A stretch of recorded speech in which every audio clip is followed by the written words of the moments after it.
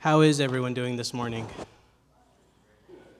Do you ever come to church and you don't really want to be here? Has that ever happened to any of you? Probably not, right? You're all the saints. That never happens. This morning's sermon was one of the more difficult sermons for me to write. It's on joy, and it was difficult not because I don't accept what the Bible tells me, but because this week I had one of those weeks where I just couldn't find joy or happiness. It was one of those sermons where it was like, okay, God, I get it, but can we move on to something else? I remember spending all day Wednesday sitting at my desk just working on this sermon and reading through the texts. And I shared this with you because I was having a hard time accessing, I guess, that joy or that feeling, that sense of everything is going to be okay. And mind you, nothing's going wrong in my life. There's no illness. We haven't lost anyone in the family. I mean, everything is, by all accounts, going well. And yet there was something that was off. So I'm just sharing this with you because if you've ever experienced these moments of, I just don't feel like being here today, then this sermon is for you. So before we get started, I want to teach you a prayer. How many of you have a red Bible in front of you? Can you grab that? One of the things that I want to start moving away from, we'll probably always have the PowerPoint with the scripture up there, but one of the things I want to invite you to do is to bring your Bibles. Probably for the next couple of months, we'll be using the New International Version because that's what's in the pew. So if you have a hard time seeing that, we invite you to bring your glasses. Because I love picking up my Bible when I'm preaching or when I'm reading it. And what I find is when I read it from the screen, it's just not the same. So we're going to invite you to, if you have a New International Version at home, bring that. If you don't have one, but you need glasses to read, bring those so we can use our red Bibles. So it's starting next Sabbath. But Psalm 19, that's page 390. I want to teach you a prayer from this as we get our hearts and our minds ready. Psalm 19, page 390. Psalm 19, verse 14. David has just finished declaring how amazing and how wondrous and how wonderful God is. He talks about all of the reasons why God is the creator. And verse 14 says this, "May the words of my mouth and the meditation of my heart be pleasing in your sight, O Lord, my rock and my redeemer." May the words of my mouth and the meditations of our hearts be pleasing in your sight, O Lord, our rock and our Redeemer. Let us pray. Heavenly Father, as we open our hearts to you now, as the preacher preaches words you've given him, may all that we do, may all that we feel be pleasing and acceptable in your sight, our rock and our Redeemer. Amen.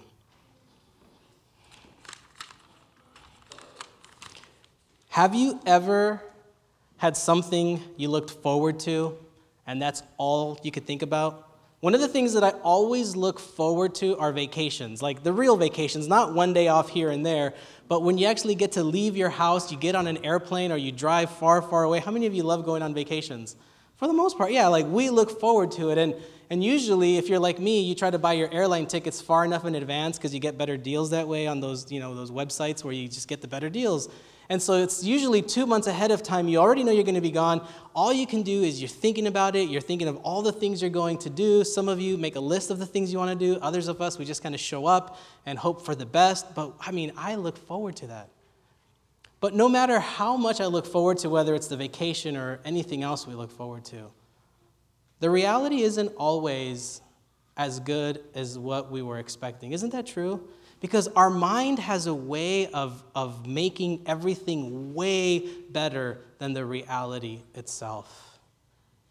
But we look forward to different kinds of things because we believe that this next thing, whether it's a vacation, whether it's a new job or a raise or a new relationship or whatever it is, we look forward to things because we believe that that thing is going to make our life better. But the reality is that no matter what it is that you're looking forward to, it will never have the lasting effect of joy on your life. So new things will make us feel happy. But if the new thing or that thing you're waiting for isn't God, it will be like a sandcastle. How amazing does that look? I could live in there, and I know it's just sand, but putting your hope in anything other than God is like putting your joy and hope in a sandcastle. It looks great, but when enough waves come, what does it become? A heap of sand. See, joy also doesn't come from looking at the lives of other people and hoping your life is like that. Right? For us to know where joy comes from, we have to know where it doesn't come from. And it doesn't come from looking at other people's lives, other people's faiths, other people's realities, and hoping that our life will be like theirs. Because what will end up happening is we'll begin to covet other people's lives. We'll begin to envy them, and we might even begin to hate on other people. So the question then is, where does joy come from? I would say that joy comes from the fundamental understanding of what the next verse is going to be. Romans chapter 8, verse 1 says this: "There is therefore now no condemnation for those who are in Christ Jesus." Joy comes from the fundamental understanding that there is therefore no condemnation for you who are in Christ Jesus. And to be in Christ Jesus means that you have accepted that Jesus has come into your life. To be in Christ Jesus is that you have accepted Christ into your life, and you have said, I want you to be my Lord, my Savior, and I want you to be Lord of everything I do in my life. Now, some of you are saying, like, wait, what does that have to do with joy? Because life is about who your allegiance is to. All of life is about where you will spend eternity. Will you spend eternity with Jesus and God forever enjoying bliss, or will you spend it apart from God? That's the big stuff of life. I know that bills feel like the big stuff of life. I know relationships feel like the big stuff of life. I know jobs and cars and everything else that fills our time feel like big things, especially if you lose some of those things. But even bigger and more foundational than all of the worries that you have is, have you accepted Christ into your life? And if you have, the Bible tells us that there is no condemnation. God has judged you, and he has found you to be saved. Not because you're good enough, but because of what Christ has done for you. So let me give you an illustration. Football season is starting. I know some of you, maybe most of you, don't watch football, but I think you'll understand this analogy. In the game of football, probably the most important position on the field, I would say, is the quarterback. So just because they kind of run everything on the offense. On the defense, it's different. No one, everyone wants to play offense and score. But last year's Super Bowl champions were the New England Patriots, right? Who did they beat? The Seattle Seahawks. Yay. They beat my team the year before, so I have to use an analogy like this. Anyway, the backup quarterback. He is the guy that comes into the game if the starting quarterback gets injured. Now, if I remember correctly, the backup quarterback last year didn't play any plays. Is that right? Probably not, right? He didn't play any plays. He probably had very limited playing time during the season because their starting quarterback was like one of the best. Because he cheated, but he's one of the best. Just saying. Where's Brett? Brett's not here. That's Brett's team. But the backup quarterback doesn't really do that much throughout the season. He's the guy that goes in only if the quarterback gets hurt, or if you're beating another team by so much that it's like, send in the backup because even if he does bad, we're still going to win. Now, the backup quarterback, he's a Super Bowl champion. He didn't do that much. I know we can argue that he did stuff in practice and all that, but come on, when it comes to games is what matters, okay? He didn't play, but he still gets that Super Bowl ring. He still gets to say that he's a Super Bowl champion, a world champion, a part of the New England Patriots 2015 world champions. He gets to say, I am a part of that team. But if you're that guy, and I don't even know his name, just it goes to show you, right, the reduced role they're in. If you're that guy, you know you didn't play any plays in the Super Bowl. You didn't throw any touchdowns. You didn't run in any touchdowns, right? Your friends all know that you didn't do anything in that game. Your family knows you didn't do anything in that game, but guess what makes him different than you and I? He is still a Super Bowl champion winner because he was on the team that won. Romans 8, verse 1 says that if you have accepted Christ, you are on Jesus' team, in his family. And if that's true, then you are not condemned. You can live with the assurance that the death of Christ on the cross has sealed your forgiveness. And you can begin to live as though this is the beginning of the kingdom of heaven. Again, this doesn't mean you can go and do whatever you want and be sinful and all that. If that's how you see it, then you haven't really understood verse 1.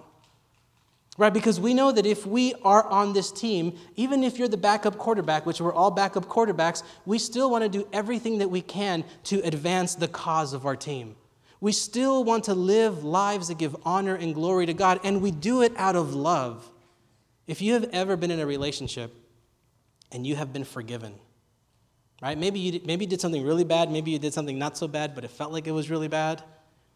If you have ever done something and you have been forgiven, it changes the way that you then see that other person.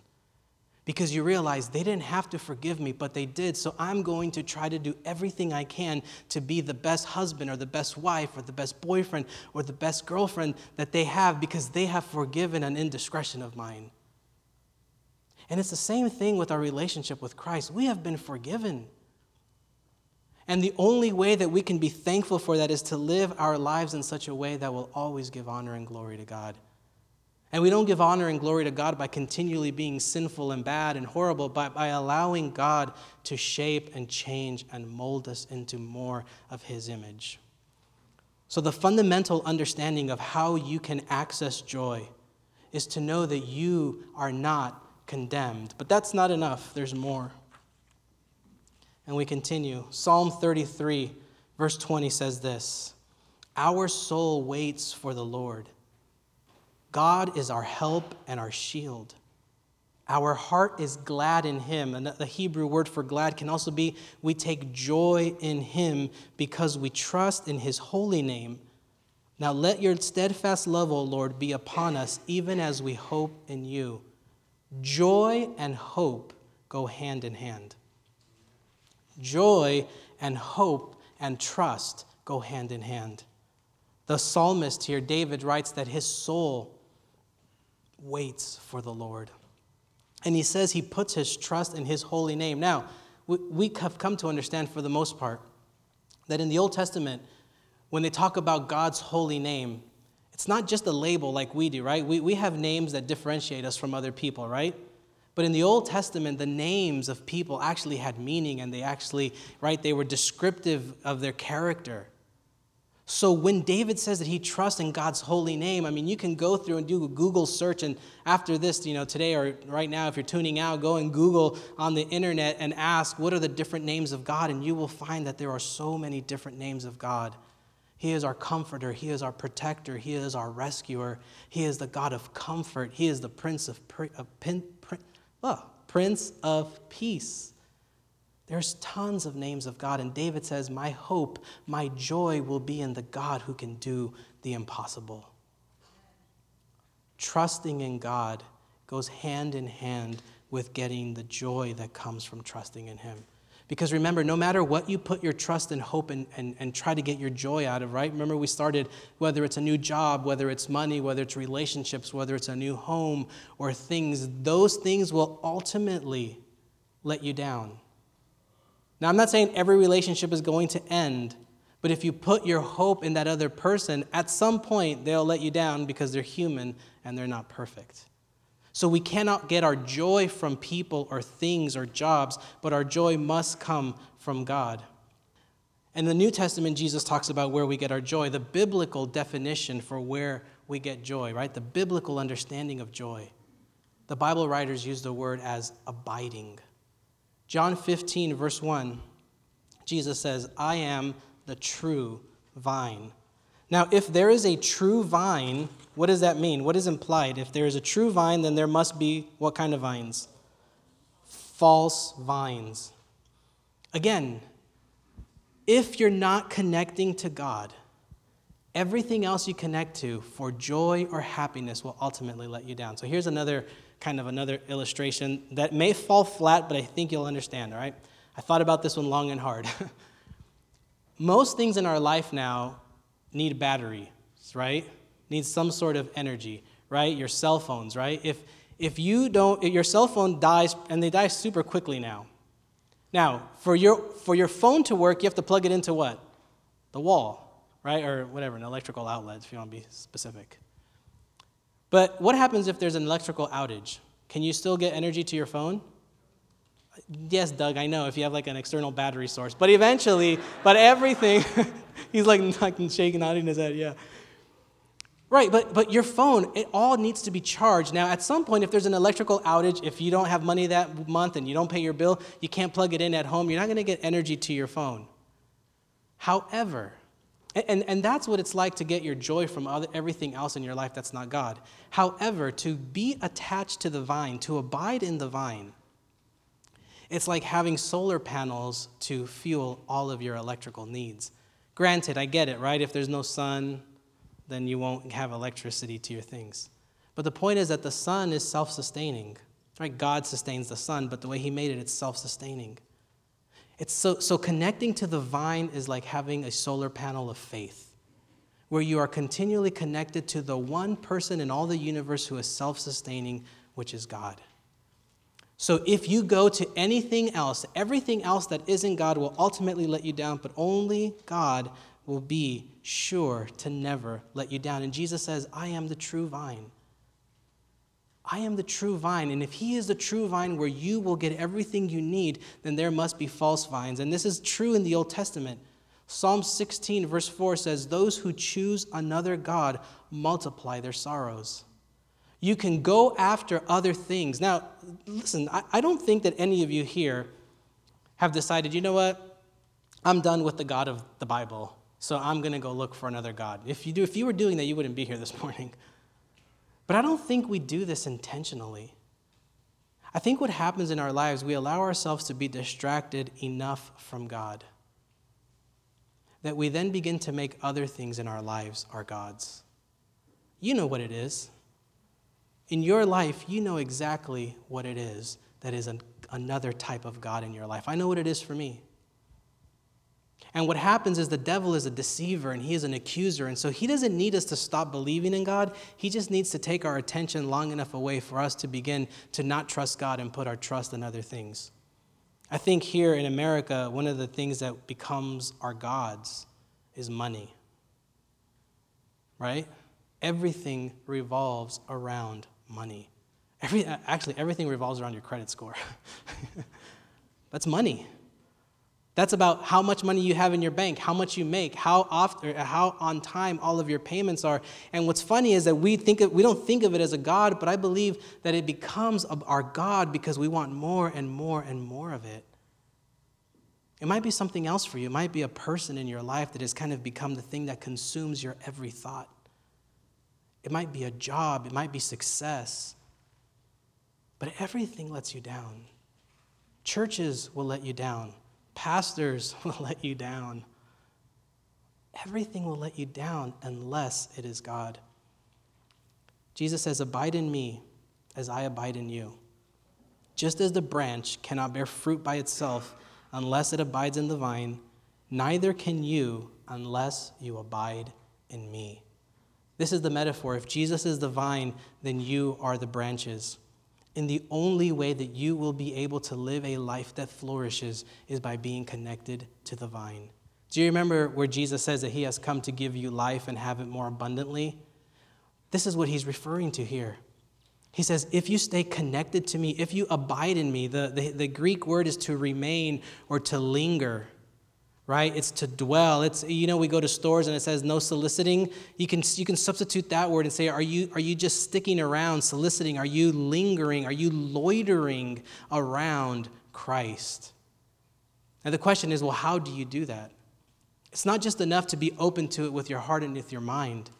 But what is the one way that we can come and learn and abide in Christ daily? There's prayer. There's coming to the scriptures.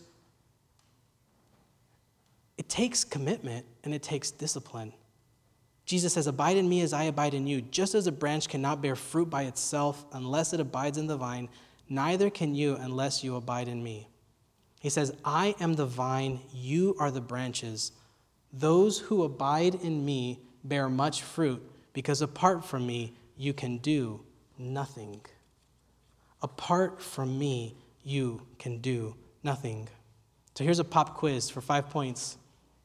What are the fruits of the Spirit that Galatians talks about? Love, joy, peace, kindness, generosity, faithfulness, gentleness, and self-control. How many of you would like to do better in every one of those areas? How many of you are trying hard to do better in all of those areas? So the hands went down. How many of you understand that the only way you can do better in those areas is by the help of Christ? See, when you abide in the Word, when you read Scripture, I know I'm starting to sound like an old school preacher, huh? Oh. When you read your Bible, the more you read it, God, the Holy Spirit, does something that it begins to change and to transform you. I'm not superstitious, right? I'm not mystical. But I can tell you that when you do that, things begin to change in your life. And if you don't believe me, try it this week.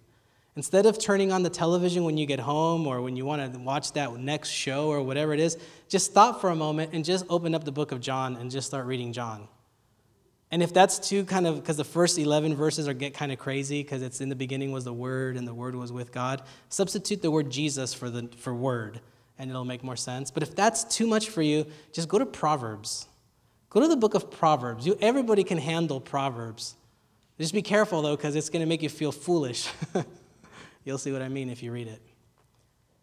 But the more time you spend in the Word, the more time that you are abiding in God, the bigger the difference your life will make. And you will begin to experience the fullness of joy.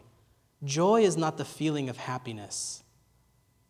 Let me say that one more time. Joy is not the feeling of happiness, because happiness is a feeling and our feelings change from moment to moment. But joy goes back to the understanding that there is no condemnation, that you have been saved, that God is working in your life. So as you abide, as you remain, as you linger in the presence of God, God will begin to make changes in your life and you won't even notice it.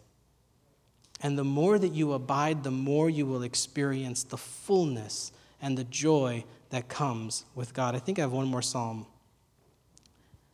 David says, you show me the path of life, and in your presence there is the fullness of joy. In your right hand are pleasures forevermore.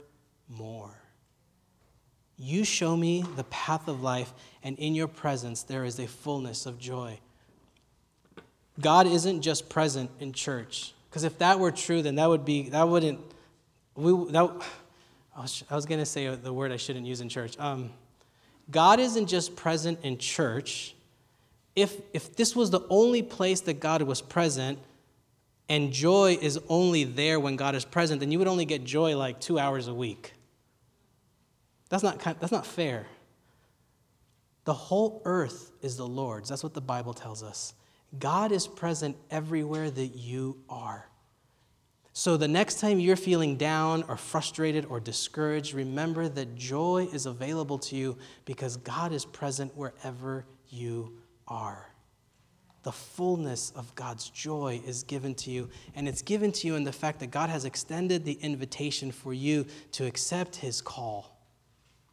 God has invited you to have faith in the fact that at the cross He has forgiven you, and now you can live with the assurance and the seal that you will spend all the eternity with God. First of all, that's the greatest joy. Everything else is like, we can deal with it. But in the presence of God, there is a fullness of joy. Let us pray. Heavenly Father, we thank you that you have forgiven us, that you have allowed us to be a part of your team and your family. And so now, Father, we ask that you would open our eyes and our understanding to see that the fullness of joy comes with you wherever you are. And so we pray that you would teach us to open our souls and our hearts to receive this joy, so that even when we're having one of those bad days, we can be reminded that the things that matter, the eternal things, have already been solved in the person of Jesus. In the name of Jesus we pray. Amen.